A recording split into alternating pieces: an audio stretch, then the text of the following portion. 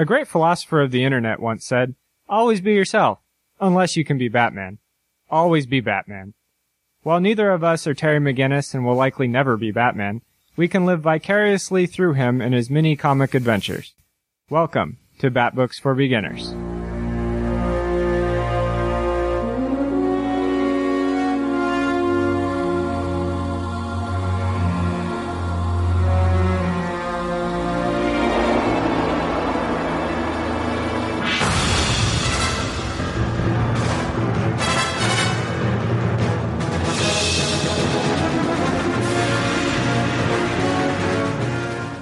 Welcome to Bat Books for Beginners. My name is John. My name is Dylan. And this is episode 139, where we are covering the miniseries Joker's Last Laugh. So, as you guys might have realized if you're regular listeners, we used to do the summary. We've bypassed that. Go read the book.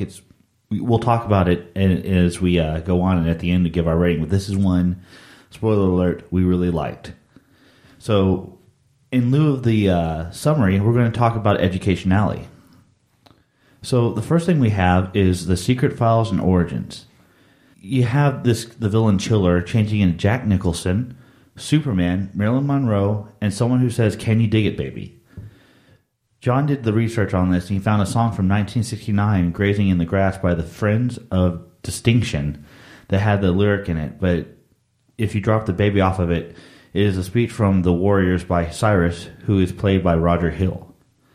The scene is likely where the wrestler Booker T picked up the catchphrase as well. Can you dig it? Yeah, that's another one from our childhood, isn't it? Yeah, Booker T, that's mid-90s? Mid-90s, late yeah. 90s, maybe? Maybe. I'll have to look it that was up. WCW, at least in the mid-90s. And then once WCW folded, he was absorbed into WWE along with most of the other WCW wrestlers. But that was mid-2000s, I want to say, early to mid-2000s. Yeah, that was about the time I stopped paying attention to wrestling. Exactly. So, yeah, I think that it was either WWF or back when it was WWF or WCW. He was definitely WCW when I was watching in the mid-90s, but he may have also started in WWF. There were a number of people who started there, then went over to WCW, then came back. I'm taking your word because I honestly can't remember. Wrestling was a fun enjoyment for me in my early teens. Oh, same here, you know. It's the bigger than life characters. You know, that kind of transfers well to superhero comic books, doesn't it? It does. It's kind of like a real-life superhero show. Kind of, yeah. Feats of amazing strength and especially with the early on Undertaker, the mythic and mystic stuff came as well. Undertaker and Kane, right? Yeah. The Attitude Era with Stone Cold, Triple H, D-Generation X, Undertaker, Kane. Yeah, that was still to me the best era. Same here. Or at least of the ones that I saw. I wasn't alive, obviously, for some of the earlier stuff. The early Hulk and Macho Man and... yeah, I was a baby for like those early WrestleManias. What's the one guy? Wore the kilt. Rowdy Piper. Yeah. And Jake the Snake. Yeah, I mean, I saw those people towards the end of their career, but never in their prime. Yeah. Okay, now that we've taken a detour down Booker T Lane, we'll go on to our next one here, which also comes from that issue, and it is the term Poindexter, which is a term for a nerd. This originated in the Felix the Cat cartoon, which had a nerdy character with the same name. It's also a pretty common last name in the United States, originally from the island of Jersey. Jersey Shore. So you have to figure Jersey being, on that East Coast was probably home to a lot of immigration in early on, like industrial era. So I almost wonder, is that like a German name, Germanic, or... It kind of sounds like it, doesn't it? Yeah, it sounds like it very well could be. And this is just speculation. So, of course, Poindexter, Dexter's Laboratory, that's Dexter. Yeah, I'm sure that all derives from that same term. Yeah.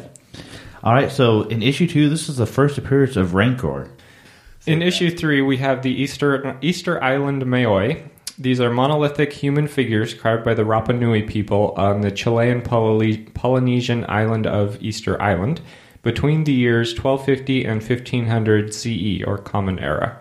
Nearly half are still at Raraku, the main Maui quarry, but hundreds were transported from there and set on stone platforms called ahu around the island's perimeter. Almost all Maui have overly large heads, 3/8 the size of the whole statue. The Maoi are chiefly the living faces of deified ancestors. The production and transportation of the 887 statues are considered remarkable creative and physical feats. The tallest Maui erected, called Paro, was almost 10 meters or 33 feet high and weighed 82 tons. The heaviest erected was a shorter but squatter Maui at Ahu Tongariki, weighing 86 tons. And one unfinished sculpture, if completed, would have been approximately 21 meters or 69 feet tall and weighed about 270 tons. Wasn't it just a few years ago when they discovered that they had bodies? I always thought they were just heads, but... No, like they did some excavation. They found bodies, I want to say. So it kind of got buried after a while? Yeah, either it was buried or they used the bodies as like anchors, but they had bodies. Which is, kind of crazy. Like, there's just the amount of stonework that had to go into that. Yeah, just the skill and the amount of manpower to move them. Oh, God, yeah. Like, that's a lot. I mean, mostly we think of the pyramids when we think of that, but this, I'd say, would be up there as nearly an equal feat of human engineering. I think the pyramids are a little larger. Well, they're larger, but I mean, just as far as, like... the process the of moving skill the and stones. the process of getting them put together. Yeah, definitely. That's agreed. That's kind of crazy, All right, so we're moving on to Pagliacci, means clowns in an Italian opera in a prologue and 2 acts, with music and libretto by Ruggero Leoncavallo. Cavallo. I think it's L. I think it's L? 2 L's is L in Italian. Okay, so once again, I apologize for butchering that. It is the only Leoncavallo opera that is still widely staged. It is often staged by opera companies as double bill with Cavalleria Rusticana by Mascagni, known as Cav and Pag. Now, Pagliacci, isn't that from... didn't we see that in Watchmen? Or is that Pagliacini? We might have seen it in Watchmen. It's the joke that Rorschach tells. Right, because Rorschach, or the comedian, Yeah. it was probably in relation to the comedian if we did see it in Watchmen. Yeah. I don't remember. I'm sorry. Yeah, me either. I'm trying to remember it now. Our next one here is Joker has baby's breath flowers delivered to Gordon, and I did some research on this, and as best that I can tell, baby's breath can be used as a symbol of purity and innocence. And I'm pretty sure that Joker did this to remind Gordon that Sarah was an innocent bystander from No Man's Land. I'd say either Sarah or Barbara from Joker's... I think the note had something about Sarah on it. You Okay. couldn't read the whole note, but I think it had Sarah on it. Okay, then yeah, definitely. But So, it yeah. also could be related to Barbara as well. I'd have to relook it because I'm sure you're right. I'm not doubting you. But if it had Sarah on there, then it's definitely a reference to No Man's Land, which we covered... What was it? A few episodes back? About a year ago. About a year ago. Jeez. Next one we have is... This is the first appearance of Carnivora.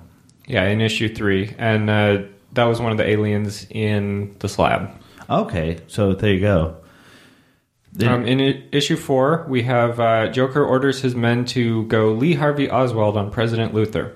Lee Harvey Oswald is the man who assassinated President John F. Kennedy on November 22nd, 1963 in Dallas, Texas. All right, so yeah, that's my hometown there. That's an ignominious distinction for your town. Amongst other things. But yeah, no, Lee Harvey, and this of course was a pretty widely, conspiracy theorists use that one a lot. They try and say there's a second gunman and everything. There's a couple really good documentaries out there if you track them down on on John F. Kennedy. And I can't remember where I saw it. It was on one of those like modern warfare shows or something like that. On one of the History Channel shows that's not Ancient Aliens. I'm not saying it was aliens, but aliens killed John F. I'm Kennedy. not saying there were aliens in this story, but aliens.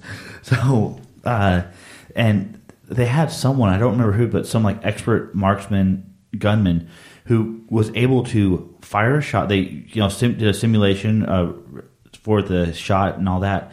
He was able to fire the shot, reload, because it's a bolt-action rifle, and take a second shot.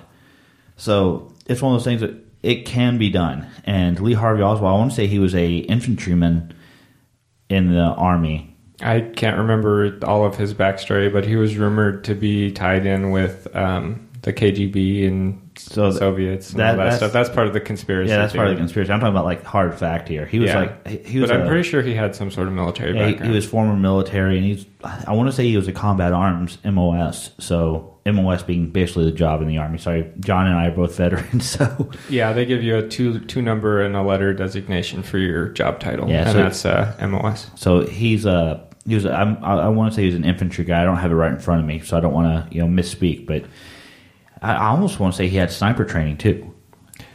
He might have. And this is me trying to remember stuff. And as everyone who listens to this regularly knows, my memory is notoriously bad. So, but again, worth researching. Yeah, it's very, in all honesty, even if you're not so much a history buff, this is a really interesting history. This is something that happened in American history that's worth reading up on and worth researching. And it's relatively recent history, so you can get a lot of information on it. Yeah. So look it up, guys. Be more smarter. All right, next one we have is Joker tries to say 2 motivational sayings. The first is, cry havoc and let loose the dogs of war. The phrase is found in Act 3, Scene 1 of Julius Caesar. Havoc is a military order permitting the seizure of spoil or treasure or whatever they seize after a victory. And that part I did not know. I knew that was a phrase from Shakespeare. Yes. So it's a basically, and a lot of times you saw this in like World War II, and Simpsons had an episode on it about World War II where revolving around Grandpa Simpson, Abe Simpson, during World War II. And they seize a whole bunch of German paintings after like taking over a town. And the keeping of war trophies is directly prohibited by the Geneva Convention. Just in case anybody was curious why that's a big deal. So this, of course, comes from Julius Caesar, so that era. So this will probably a little bit before the Geneva Convention. A little bit. Like only a couple, 100 years or so. The second one is win one for the Gipper. Do this in memory of somebody you revere. Attributed to Newt Rockne, coach of the Notre Dame football team, during a halftime pep talk in the 1928 Army-Notre Dame football game. Rockne told his team that a former player, George Gipp, had said on his deathbed, "Rock, someday when things look real tough for Notre Dame, ask the boys to go out there and win one for me." The incident was made famous by the movie in which Ronald Reagan played George Gipp. Before he was president. Yes, but before he was president, when he was just an actor. Ronald Reagan, the actor? Yes. So, you have that, of course. He's also the head of the Actors Union. Ronald Reagan the Screen Actors Guild? Yeah. I did not know that. So that's how him and Nancy met. A lot of people were being blacklisted, and she went to him. So it was during the McCarthy days. Yes, the McCarthy era. What was it? Red Scare, Soviet Hunt. Yeah. We have covered that in another episode, I'm sure. Yeah, I think we talked about that in one of our other podcasts. It was Captain America Winter Soldier. Yes, Arc Reactions podcast. Go give it a listen. It's an early episode. It's a really good one. Also in this issue, we have the first appearance of Stormfront. In issue 5, we have reference to Jiminy Cricket. This is the Walt Disney version of the talking cricket, Italian Il Grillo Parlante. It's a fictional character created by Carlo Collodi for a children's book, The Adventures of Pinocchio, which Disney adapted into the animated film Pinocchio in 1940. Originally an unnamed minor character in Collodi's novel, he was transformed in the Disney version to a comical and wise partner who accompanies Pinocchio on his adventures. Though called Cricket, he is depicted as a grasshopper instead, being that crickets are black or drawn brown with very long antennae, and Jiminy was drawn green. Since his debut in Pinocchio, he has become a recurring iconic Disney character and has made numerous other appearances. Very popular, a lot of people know Jiminy Cricket.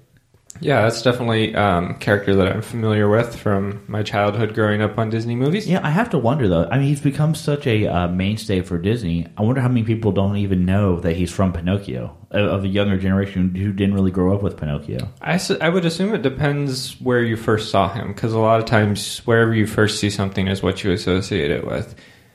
Yeah, I mean, I'm just thinking, like, was he, does the Disney, because I don't really watch the Disney Channel, so I can't really speak to it, but I think he makes appearances on the Disney Channel, like, as their commercials and stuff. I have no idea. I haven't watched the Disney Channel since about the same time I was watching wrestling. Yeah. In issue 6, we have the Shackleton Ice Shelf. This is where the slab ended up at the end of the story. This is an extensive ice shelf fronting the coast of East Antarctica for about 384 kilometers, projecting seaward about 145 kilometers in the western portion and 64 kilometers in the eastern portion. It occupies an area of 33,820 square kilometers. It is part of the Mawson Sea and separates the Queen Mary Coast to the west from the Knox Coast of Wilkes Land to the east. The existence of this ice shelf was first made known by the USEE under Charles Wilkes, who mapped a portion of it from the Vincennes in February 1840. It was explored by the Australian Antarctic Expedition under Douglas Mawson, who named it for Sir Ernest Shackleton. And now we have all the names of the geographic locations and the people they're associated with. The extent of the ice shelf was mapped in greater detail in 1955 using aerial photography obtained by the U.S. Navy Operation High Jump in 1946 to 47. Further mapping by the Soviet expedition of 1956 showed the portion eastward of Scott Glacier to be part of this ice shelf. Shackleton floated on this ice shelf for months, and he was the guy it was named for. So yeah, that's kind of interesting little history. It's Antarctica was a very widely explored, and as widely as it has been explored, there's still a lot that we don't have mapped. Yeah, and it's got permanent research stations on there that have people that go in and out various times in the year.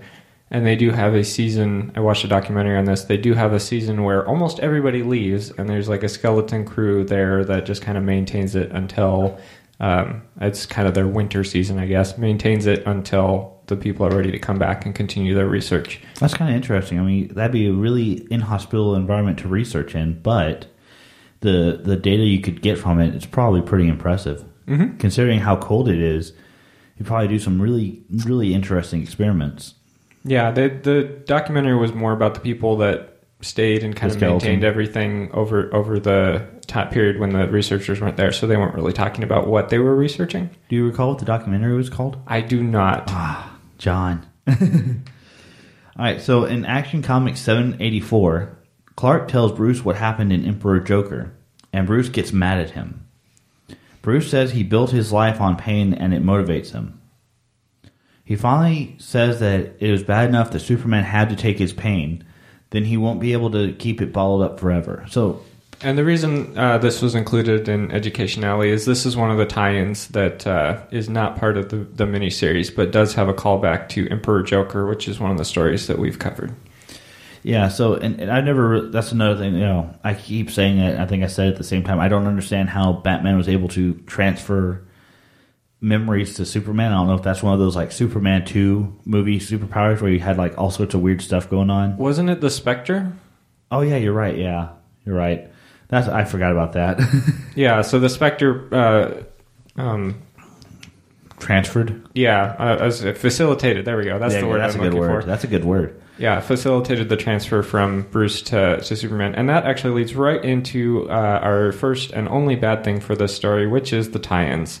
They just seem so unnecessary. They didn't add to the story. Now, in defense of them, they did show some lesser-known heroes and kind of, brought back some of those kind of Golden Age style heroes and villains to face off as in reference to the villains being Joker gassed. Yeah, I mean, there were just too many of them. There were a few, as we mentioned there with Action 784, and then there's another one we're going to talk about later in the talking points that really ties into the continuity that we've been covering. But other than those few that added some data to the story, like, for instance, the story of Polaris becoming the South Pole, that was in one of the tie-ins, that it's just mentioned in the main story, but it's explored more in a tie-in. Other than those few ones that added something to it, there were just a ton that did not really add anything. And there were a lot of them also that were just their story, and then they ran into a villain with Joker gas for a couple pages in the story. So you're spending 19 out of the 20-some pages focused on whatever story that title is telling and not really focused on anything to do with this story. Yeah, if I was buying comic books at this point and I was trying to keep up with this story, I'd be rather annoyed at how many tie-ins I bought thinking that they were part of the story and really weren't. It's wasted money. Well, yeah, and this was 2001, 2002, so the internet wasn't quite as in-depth as it is now. Like now you could go and find a good reference that would probably tell you, buy these 3 tie-ins that add something to the story and ignore the rest. But at that time, yeah, you would kind of feel like you need to buy all these tie-ins, and then, yes, I would be very frustrated. And my first read through this, I read through it in a reading order with all the tie-ins, and it read so slowly trying to read all those tie-ins with the main story. And my second read through, I just read the story, and it was much, much better. Yeah, I was in the same boat. I was really, really ready to give it a really bad rating when I was reading it with all the tie-ins and everything. And I even found myself just flipping pages and not even paying attention, just trying to get to the story. There were a couple where I was like, I can tell this is not going to have any relevance to this at all. I'm just going to skim through it. Yeah, so, the tie-ins were just too many and didn't add anything for the most part, except for a small number of them. So yeah, the tie-ins are a bad point. We do have something that's kind of a bad point in the good points. So yeah, there's some aspects to the plot that we'll get to when we get to that good point that we can't overlook. But for the most part, we feel like the plot is a good point. So we'll move on to our good points, which are numerous. Which, yes, we have much more in the way of good things to say. The first one I wanted to talk about is examining the question, why don't they just kill the Joker? And this is a question that's been asked a few times. Oracle, Nightwing, and Batman all go through this in various ways. Each member has their moment of wanting to kill him and are all talked down by other members of the Bat family. Oracle was the first one that we see. Oracle brings up the question of how many lives would be saved if they just killed this one man. And that's kind of the point that usually always comes up because the Joker, as we know from having covered several of his stories, he always has a pretty high body count with whatever he's doing. And it's kind of necessary in order to have him be the foil that he is, kind of the Moriarty now with Snyder's interpretation of him. Snyder does a good job. Yeah, but it's so different from the Joker that we've been reading in the pre-Flashpoint stories that we've been covering. Yeah, but is that necessarily a bad thing? And I don't want to get too far off topic, but the Joker's always been portrayed by different people different ways, for better or for worse. Yeah, and this one, I think, I don't know, do we talk about it later? I don't know if we do. He seemed smarter than other depictions of the Joker to me. Like, he seemed definitely more science-based. Like, he kind of figured out that, which we'll talk about in the plot, that he figured out that the chemicals that the slab was using when combined would make Joker gas. So he seems smarter in this than other depictions of the Joker. He seemed more calculating and everything like that. So, but we're kind of jumping ahead there. But yeah, he even, no matter what interpretation it is, except for maybe the animated series, he always leaves a lot of bodies in his wake, and that's what makes him A, so terrifying, and B, makes this question come up all the time, because he's really one of the only villains where you know it's going to be really bad when they show up. Exactly, and the question is always answered by, where would it end if they made an exception for killing the Joker? I mean, the Joker, the blood the Joker spills is on the hands of every single member of the Bat family who doesn't put him down, basically. That's what Oracle is saying. Yeah, and I'm not so sure that I agree with that. Maybe not every single, but at what point do you put him back in prison? He breaks out. It's the same thing over and over. And that not in a, this is a repetitive story way. And the Joker has an MO. The Joker, he has 1,000 MOs. But when you put the Joker away, you know he's going to break out, and you know he's going to cause havoc. So, I mean, some of that is just the nature of the type of stories we're in. Like, he has to break out in order for there to be another Joker story. So it's somewhat you have to kind of disassociate the method of telling comic stories from what actually happens in the comic stories. One thing I did like about this particular story is he was in a different place. He was in the Slab, which is a place we haven't seen him before. Yeah. So he was in a different prison, and the prison probably would have held him, except for some things that happen that we'll talk about when we get to the plot. And some of them are machinations by the Joker. Mm-hmm. So, I mean, it's not just like coincidence, although a lot of it is coincidence, and we'll talk about that later. Yeah, we'll talk more about that. So I did like that aspect, though, that he is in a different place this time, so it isn't quite the same old thing. He's not back in Arkham, where he's escaped 1,000 times. Or Blackgate. Or Blackgate, or any other prison that he's been in before. Right. Which does actually get, as we mentioned, gets moved to the South Pole, which is kind of, that's kind of a good way to keep him locked away. So Oracle brings up an interesting point there as well, that she says that they could step aside and let someone else kill him.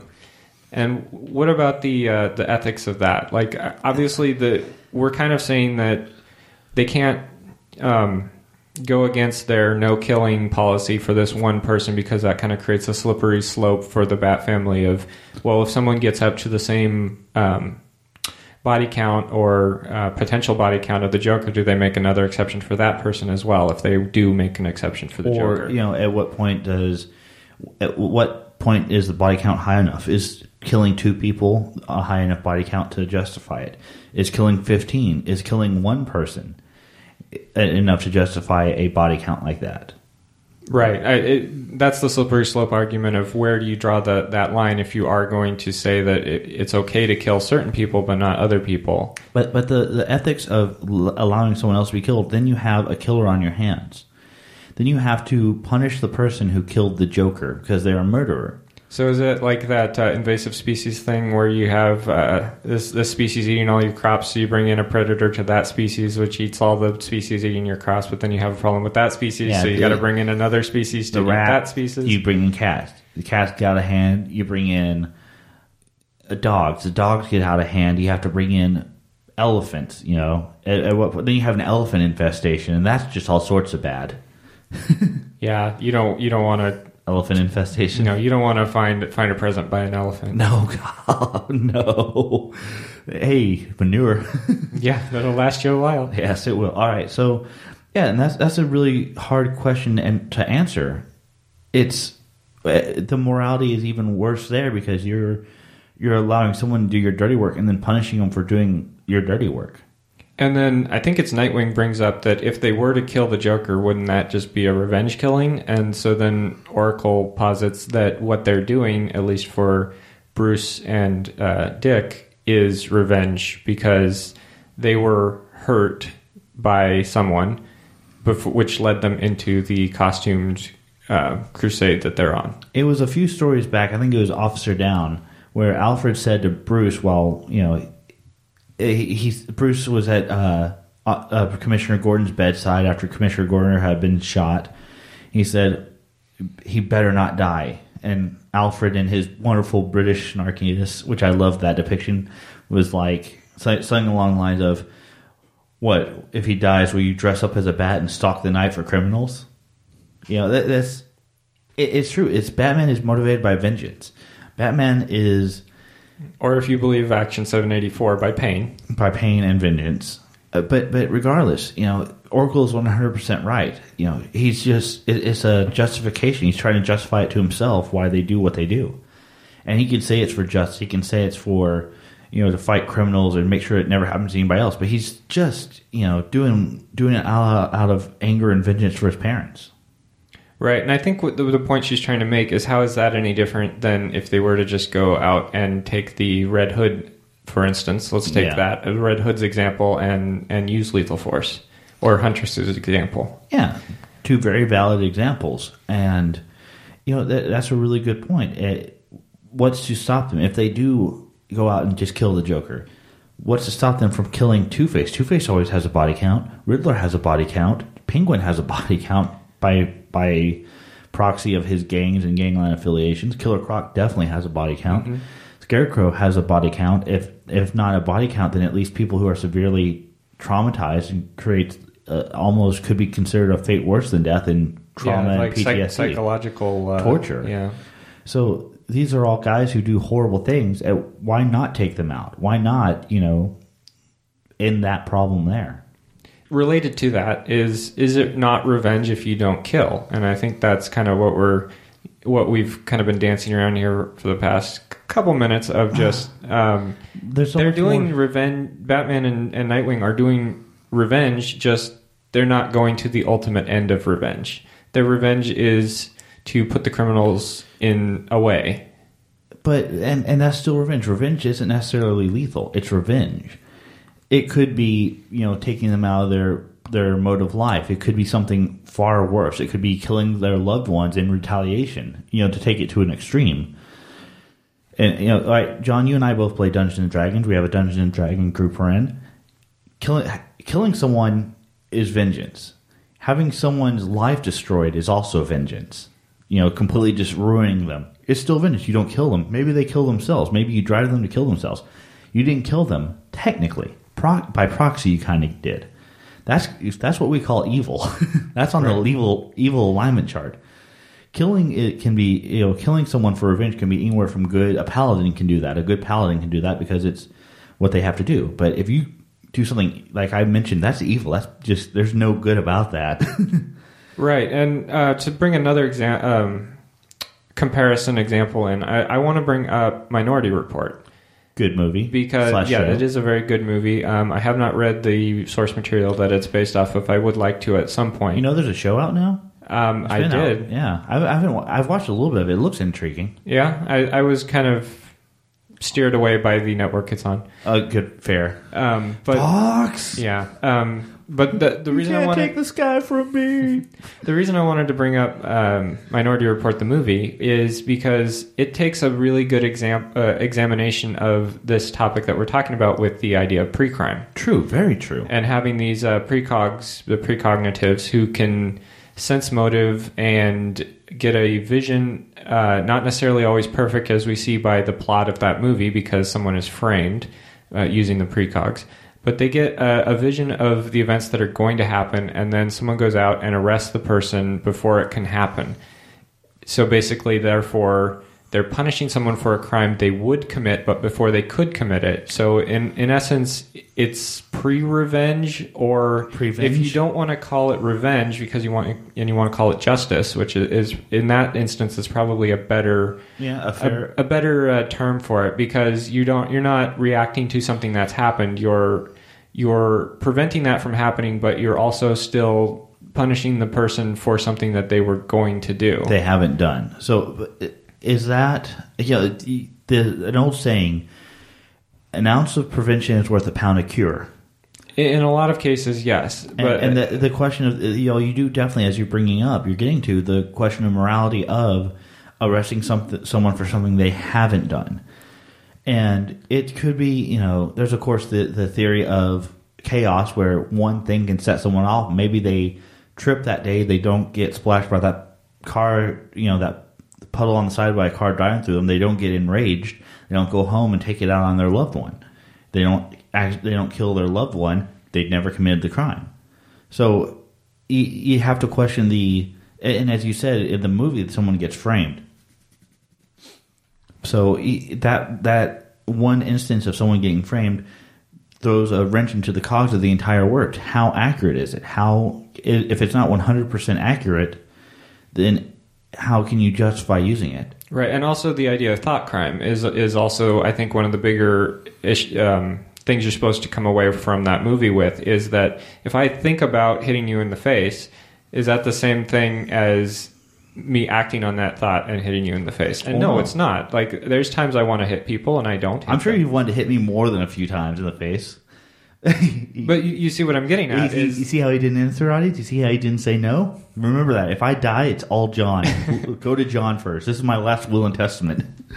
But you can definitely see the problems there, because the normal people, let's say, I mean, I don't want to get too generalized about it, but the people who can control their emotions and such have these sort of reactions to things, not necessarily all the time, but often enough that they would never act on. So at what point do you get and I'll bring this all back around to the Batman story in a second, but at what point is it enough to introduce some sort of preemptive measure? Like, at what point is it, okay, they're thinking about it, they're still thinking about it, okay, they've crossed the line of now they're definitely going to do this, so now we have to intervene. Yeah, and how do you gauge that and judge that? How is that measured?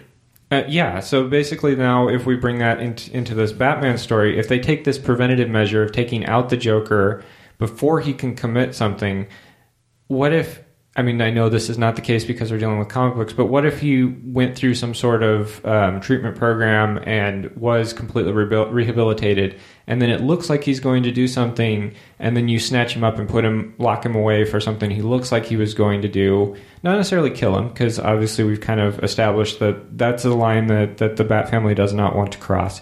But you see how this is a very difficult topic. Even if you had the ability to stop them ahead of time with non-lethal methods, and you had a way to hold them and everything like that. Yeah. Once again, to bring up Officer Down, there's the entire speech by Commissioner Gordon at the beginning of the book about the police, the key being the symbol of the police, the ability to take away someone's freedom, the fundamental freedom by lock and key. And that comes back, it's trusted in the hand of the Gotham police, for better or for worse. A lot of times worse because it's a corrupt organization.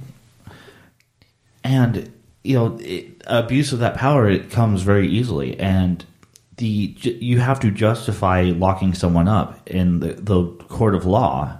You have to justify taking away their freedom. So it becomes even more of a murky subject when you interject that, when you realize that point. It becomes very, very murky.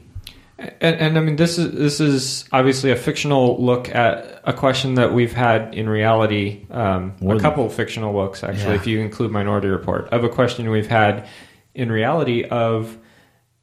There's many people who've thought this through and been like, how do we prevent crime? Like, how do we?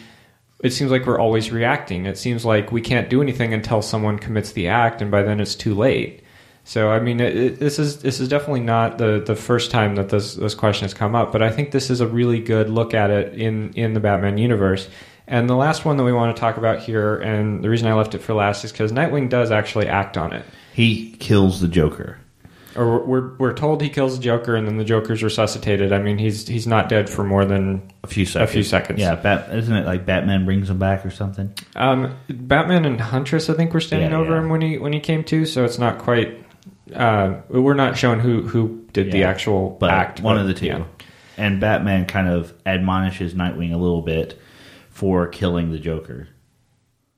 Not to his face, but he says he has to live with that now. Right. I think it's... Was it Batman? Somebody said let him go because someone was going to go try and talk to him. I'm pretty sure it was Batman. Okay. Yeah. I can't remember who said that. But let's set the scene here just real briefly. So Tim is... lost, presumed dead. Tim Drake, who's Robin, yeah. He's lost, presumed dead.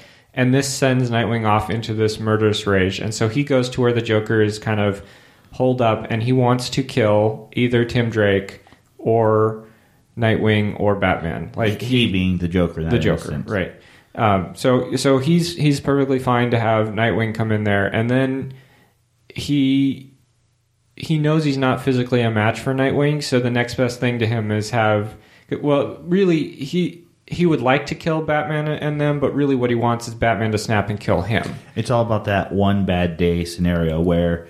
Right, like a reprise of the Killing Joke. Yeah. So having Batman kill the Joker means that Batman is just as insane as the Joker, and he's won because he's proven that even the most stalwart in the Joker, the city's view, hero, is human and is corruptible.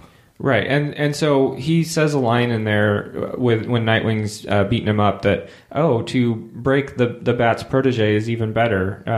Break by one degree once removed, or 1 degree of separation is even better. So it's an interesting plot by the Joker, and obviously we see that it is semi-executed, semi-prevented by the fact that he's revived immediately after being killed. But Nightwing technically did kill the Joker. He did end the Joker's life. He was willing to. He acted, not just willing to, he acted on it. So Nightwing, assuming this goes forward, I'm not sure. We don't see the future. We read the story. We don't read beyond it much unless we go back to the story immediately after. But as far as we know, the Nightwing knows he's killed the Joker. He knows he gave in, and we see that. Yeah, but he's also going to know that Joker was revived. But it's not the fact that Joker didn't die. It's the fact that he was willing to. He wasn't. He snapped. He was beyond willing. He acted on it, and I'd hope that reflects in the character going forward. Yeah, I definitely hope we see this, whether it's in the Batman and Detective or whether it's in the Nightwing series. Yeah, and Nightwing, he had his own ongoing at this point, right? Yeah, we've covered a couple Nightwing stories. Yeah, I don't remember at this time if it was ongoing or not. Yeah, he's like 50-some issues into his story at this point. Okay, cool, yeah. So, yeah, I'd like to see that deeply affect the character and make him, shaken. Make it something that he battles with and has a deep effect on him. Yeah, so I really do like this examination of whether they should kill in a special case. Because we can agree the Joker is a special case. It definitely.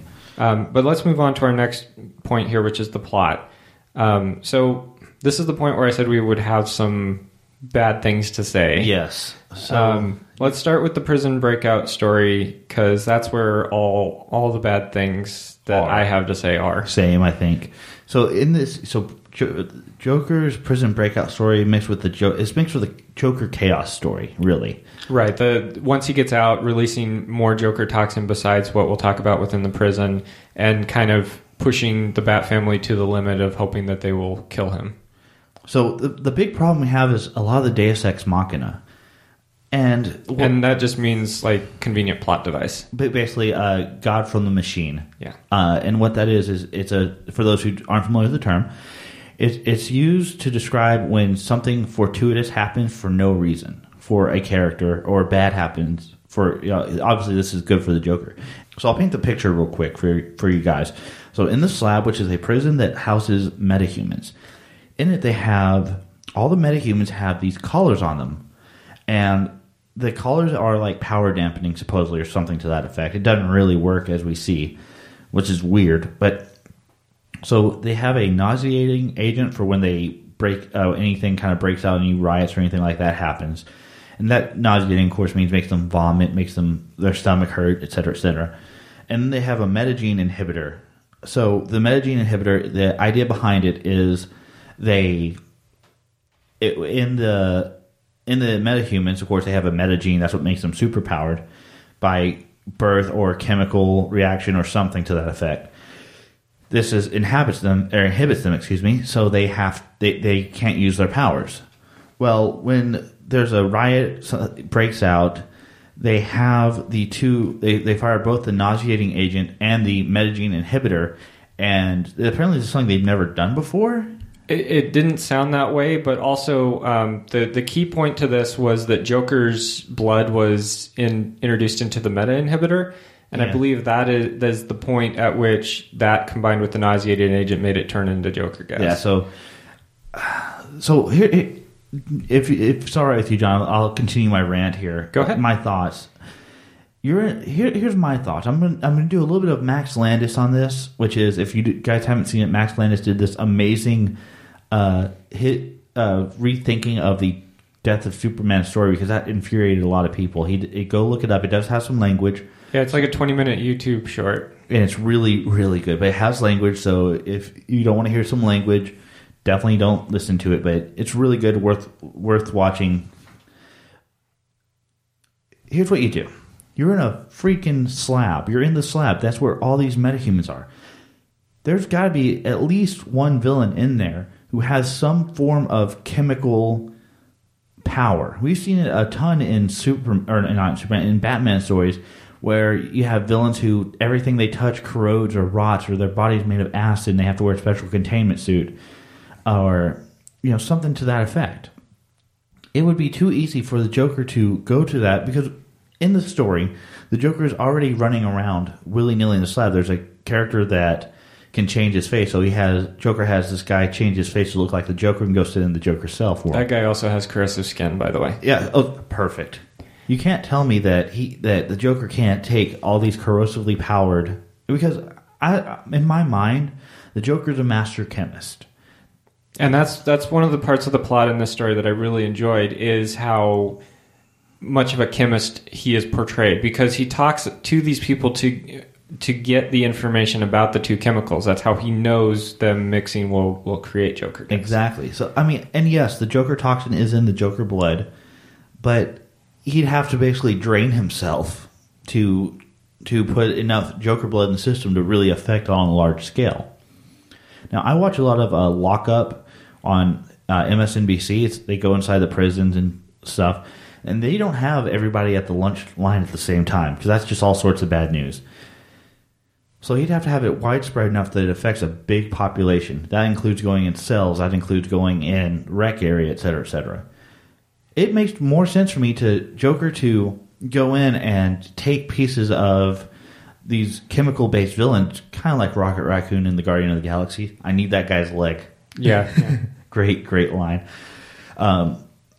And combine them, basically set off a riot, knowing he can use the leg or blood or skin of these bad guys and cause chaos with them and expose those chemicals, knowing which chemical combinations will make it. Instead of just saying, oh, my blood. It just seems way too convenient and way too unreal, because it's dissipated. One, is going to dissipate in the chemical mix, and two, he'd have to drain ounces and ounces of his own blood to have enough to affect a huge enough area. All right, so I want to add on to that, because there's a piece in here that starts this whole thing that you didn't bring up, which is he is in solitary, kept away from absolutely everyone, until that doctor fabricates the tumor news, and then they decide that because he's going to die, they think he's going to be docile and he can go interact with the other prisons. Why would you do that? Why would you think that? At no point would you ever should think that. So even if you follow that along, let's give him that, okay? Okay, because that's a good he's dumb. That's a good Deus Ex Machina, I feel like, to start this story, because then we can go into what you're talking about, which is him. Which he does, because he gets Multi-Man. He kills him a bunch of times, which we'll talk about Multi-Man in a little bit. In the good points. He kills him a bunch of times till he gets him to do not exactly, but close enough to what he wants, which lets him get down to Polaris. Once he gets down to Polaris, then Multi-Man is able to free Polaris, who's able to free everybody else. And at that point, he started a prison break. That's all you need to do. This whole thing with the Joker gas, not necessary in the prison. Agreed. Because then after he gets out, he does just regular Joker gas with there's a chemical villain guy that's on his Easter Island crew. Oh yeah, the alchemist guy. Stormwatch, I think it was. Yeah. Or Stormfront. Stormwatch or Stormfront, which is I believe controlled weather. Okay, he controlled weather. Then there was another guy who he used for the chemical portion to put his stuff into the weather that Stormfront was controlling to drop Joker gas across the U.S. and cause an even bigger chaos.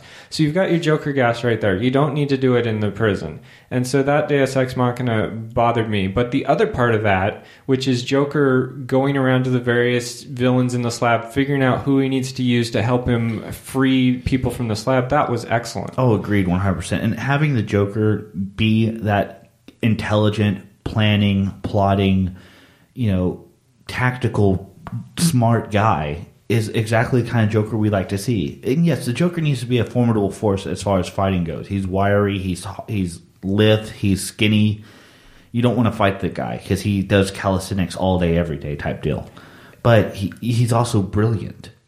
And going back to when they let him socialize point, the one point about that makes it okay with me as the start of the story is the security guy. Shiloh. They call him She most of the time. I mean, that's the name. He was Mr. Miracle. Yeah, he would. Oh, will they tell you about that? How many times in that story did they tell 17, 18 times they mentioned Miracle. Yeah, Miracle.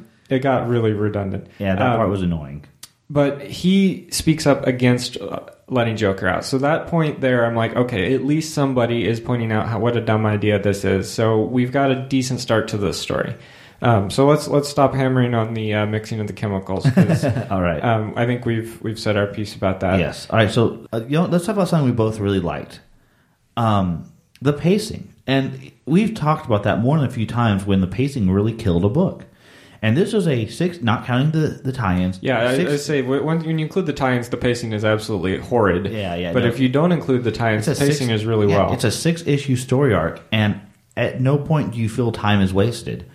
Even the time where Joker is bored sitting on Easter Island felt good. He was still doing stuff. Stuff was still happening. They're still dealing with the Jokerized villains that he left in his wake.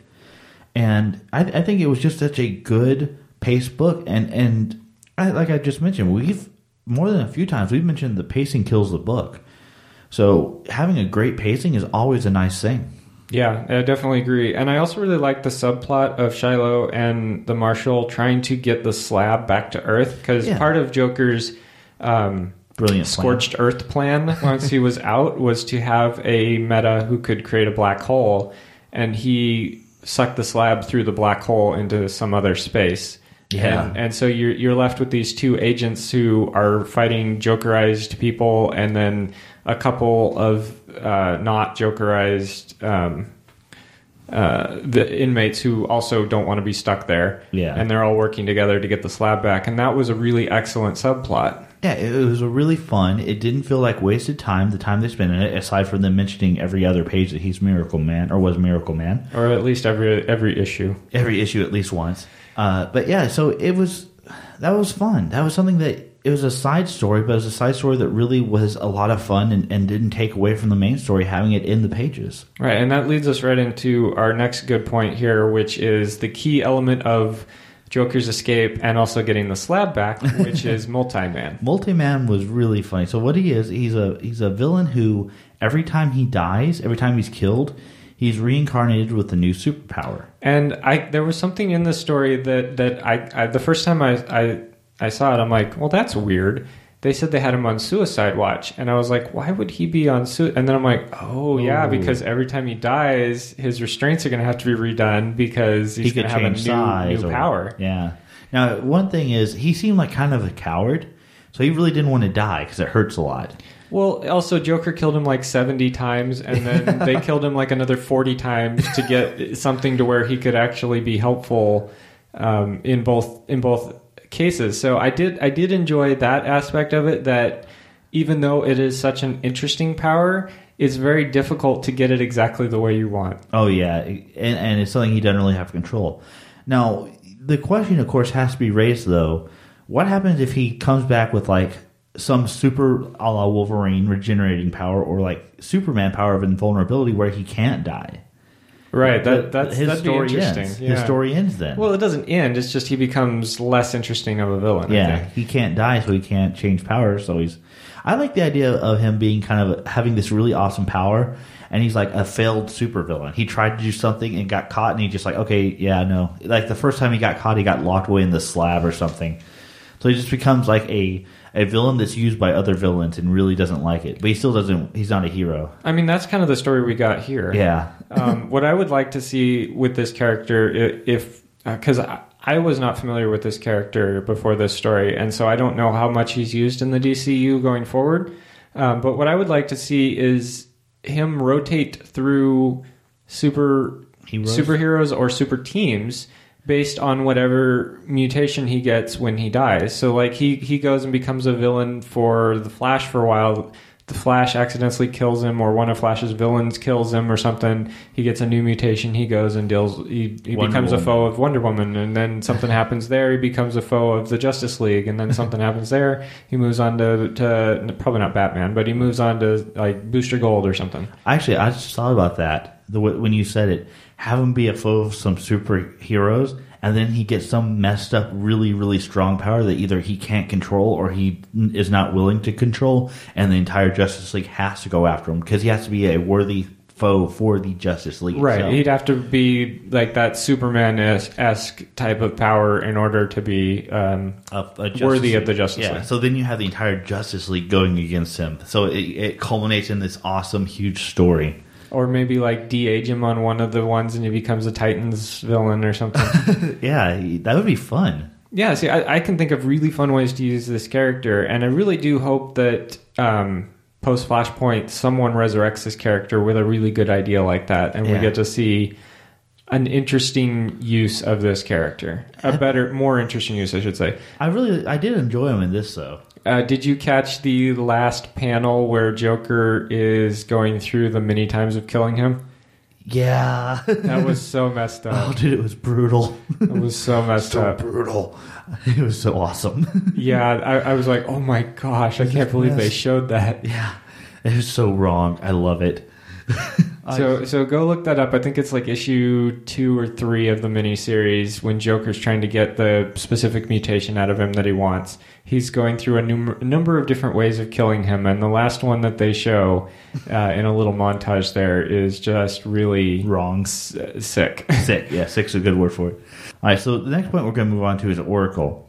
The story starts out so nice for her. Her and Nightwing are having this wonderful day off, and they're finding a work-life balance, and things are going good, and everything's looking up, and she steps away from the computer because, you know what, she's spending all of her time watching the Joker on the slab, and that's when she walks away, that's when it all goes crazy. Yeah, and I was a little disappointed by that. I mean, hopefully the guilt that she feels at not being there when the Joker started his escape is explored in further stories. I mean, I could see her just totally throwing herself away from social life and going back to the hermit Barbara. Yeah, and that's kind of what I think they will do, but I'm hoping that there's someone there in her life, like she was there for Cassandra Cain early on in the Batgirl run, trying to encourage her to have a social life. Because that was really interesting to me that this person who, from looking at this story, doesn't really have a social life is like, don't be like me.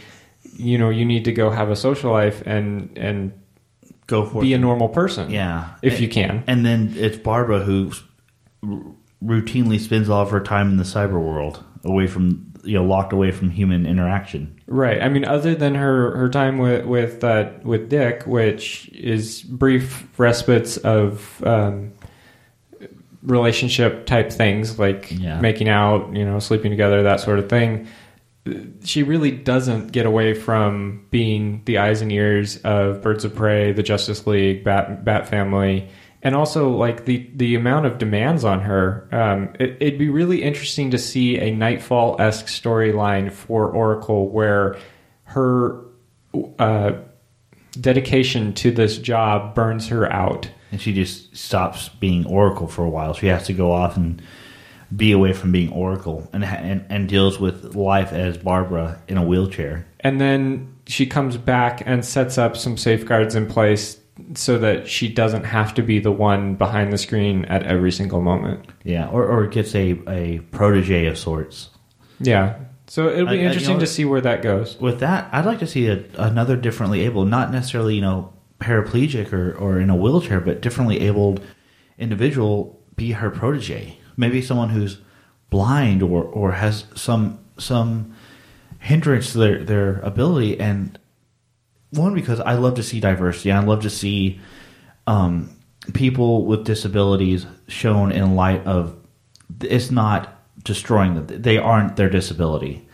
And to have some differently abled superheroes who are, people can look at them and say, hey, I know someone in a wheelchair, or I'm in a wheelchair, and Barbara Gordon's there for me. Or maybe someone with like cerebral palsy or something like that, where, physical ability is difficult for them, but their mind is still all there. Yeah. There's actually a comedian Josh Blue? No. Although Josh Blue's hilarious. There's a guy named Zach Anner, and he does a lot of stuff with Rooster Teeth lately, but he's amazingly hilarious. And I watched an old clip of him where he was on a competition on an Oprah show on the Oprah network, and Oprah was asking him questions, and she asked him what do you want people to know about you? And he said, I want people to get to know me, not the wheelchair. I'm a person beyond my cerebral palsy. And it was just one of those beautiful moments where I'm like, oh, hey, feels. Oh, hey, emotions. What am I supposed to do with this? It's really worth looking up. Zach Anner, ZACH space ANNER Oprah.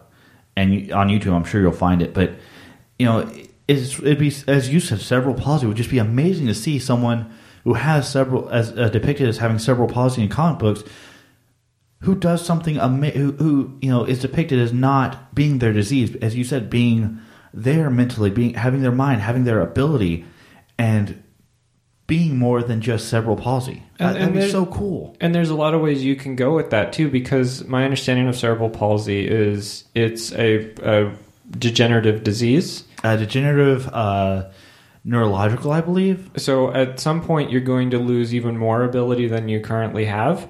So it'd be interesting to see that explored as well, as someone who starts out as capable as you want to start them out with, but then slowly over time starts to have more difficulty. And then you can also have other people in the Bat family like Lucius Fox or Kurt Langstrom, like we saw here, working on the cure for the Joker gas, working on something to help that person out, to kind of stabilize them or make them able to operate more fully. Not necessarily curing, because I know what you're saying. You like to see someone who's differently abled, and I agree with you. But just kind of an exploration of something like that, which is not something we see in superhero comics. And it would just be such a great thing to see as I've already said, as someone that displays the cerebral palsy, just as an example, a great example that you brought up. By the way, great idea, John. Full credit, man. Have someone can look, say, hey, this character is a hero who has cerebral palsy. Look at him. He's not his cerebral, or she's not her cerebral palsy. She has all these things. She's so interesting and complex, and I can look at them with if I have cerebral palsy, which someone I can look up to, someone I can relate to as a superhero. Stan Lee, I think it was, says, "Why are all the heroes so pretty? Where are the normal-looking heroes?" Yeah, and that's something we've been seeing in the industry more as it progresses, is the idea of representation. Normally, that's color and race and that sort of thing. But it would be wonderful to see it also for different abilities, different body types, different appearance levels, for lack of a better word, that aren't sight gags, a la Punisher. Welcome Back, Frank. Right, exactly. The things, the actual empowerment of those people, showing them doing what they do, not being joke pieces or laugh gags, but being actual characters that have interesting aspects to them, or background characters, or something like that. Yeah, agreed. Right there, buddy. Yeah. All right, let's move on Fist bump. to our last piece here, which is the continuity, and this is where we're going to talk about another tie-in, which is Gotham Knights 22.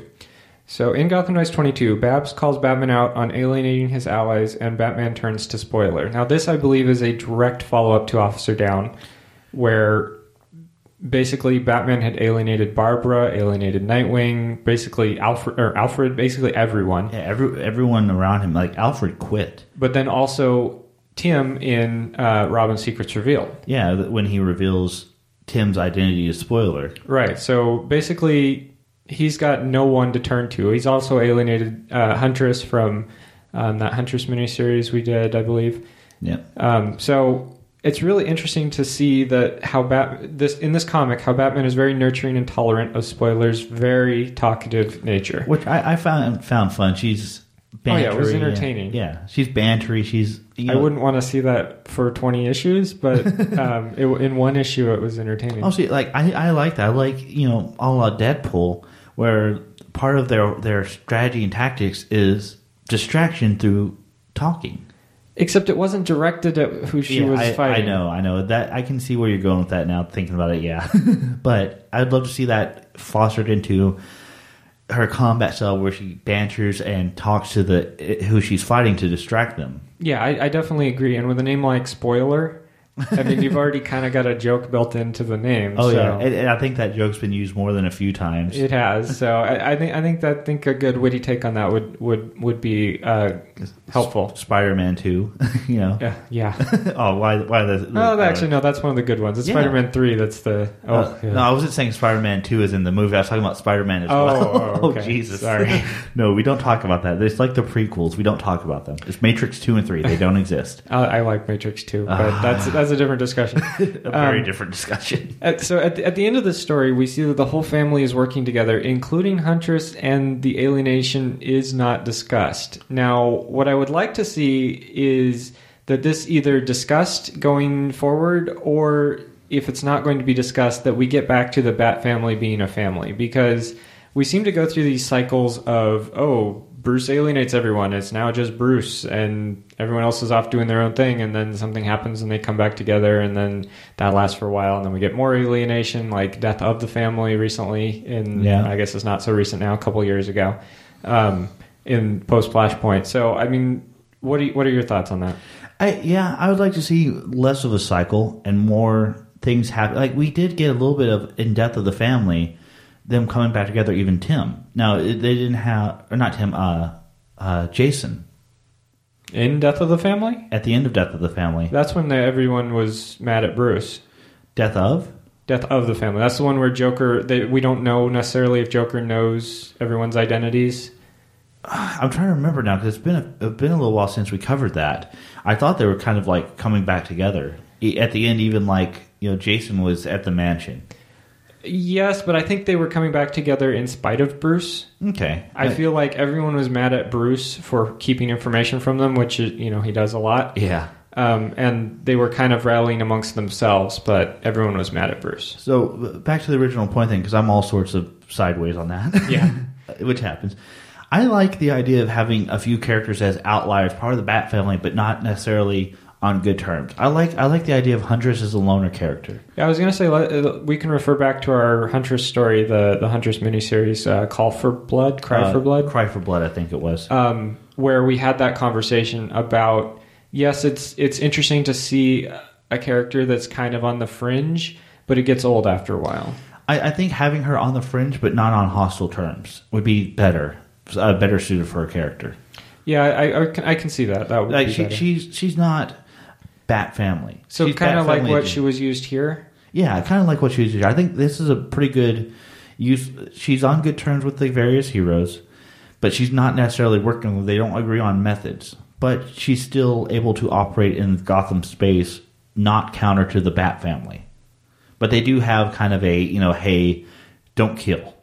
We have our rules, follow the rules, even if you don't want to work with us or share information or whatever. Right.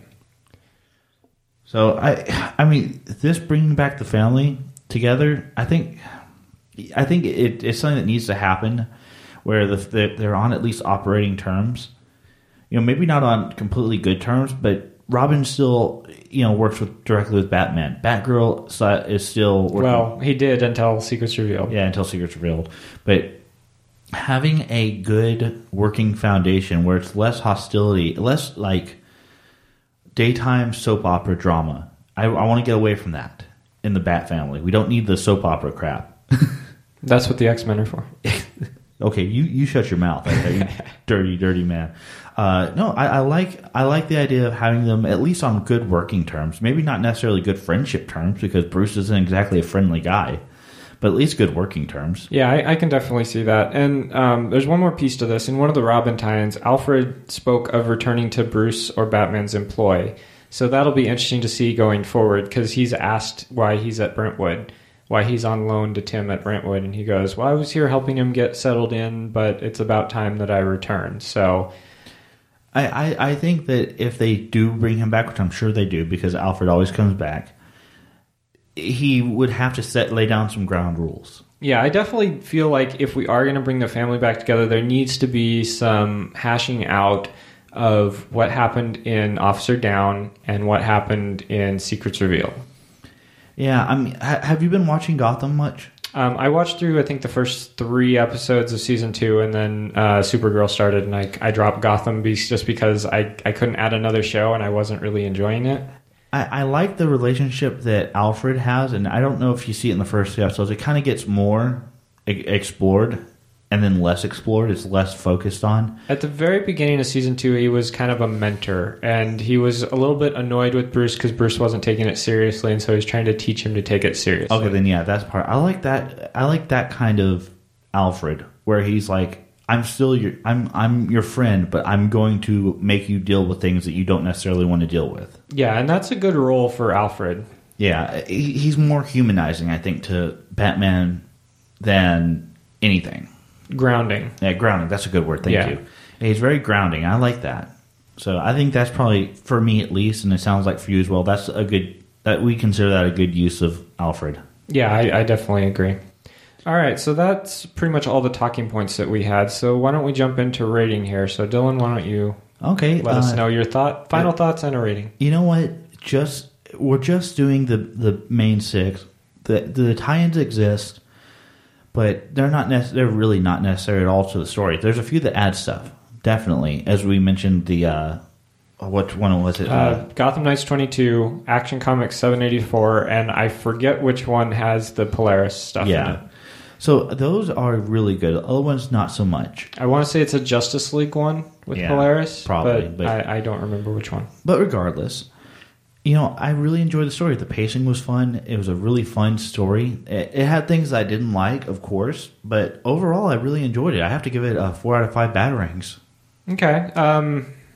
After talking about it and just kind of after putting aside my issues with the plot, I think I'm going to have to agree with you at 4 out of 5 batarangs. But man, that Deus Ex Machina stuff at the beginning almost ruined this story. Yeah, that's what kept me from going higher. But everything around the Deus Ex Machina kept me from going lower.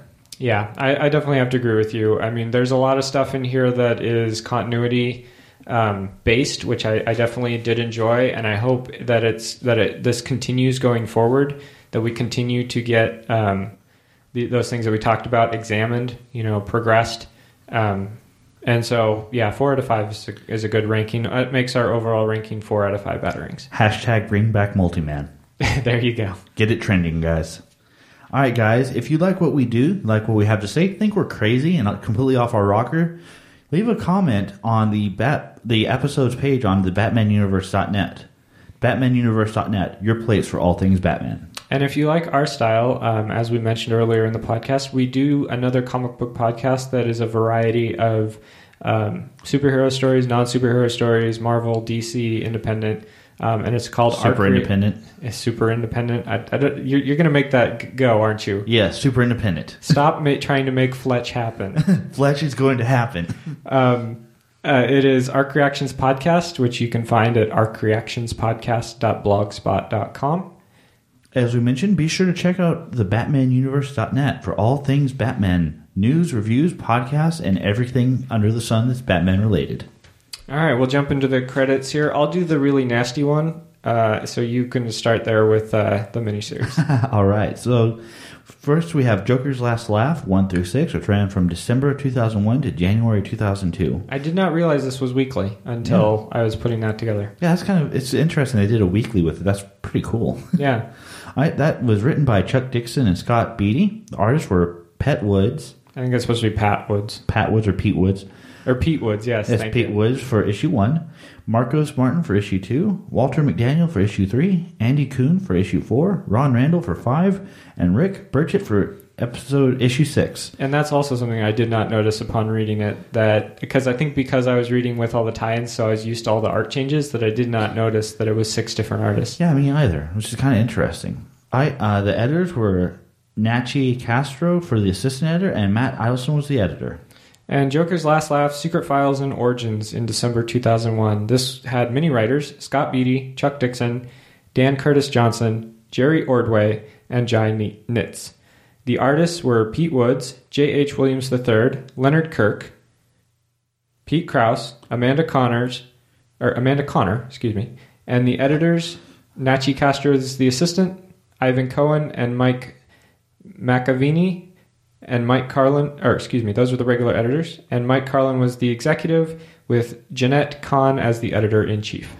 Thanks for listening. Be sure and join us next episode, which will be number 140. I think it's a Catwoman one. It's a Catwoman one.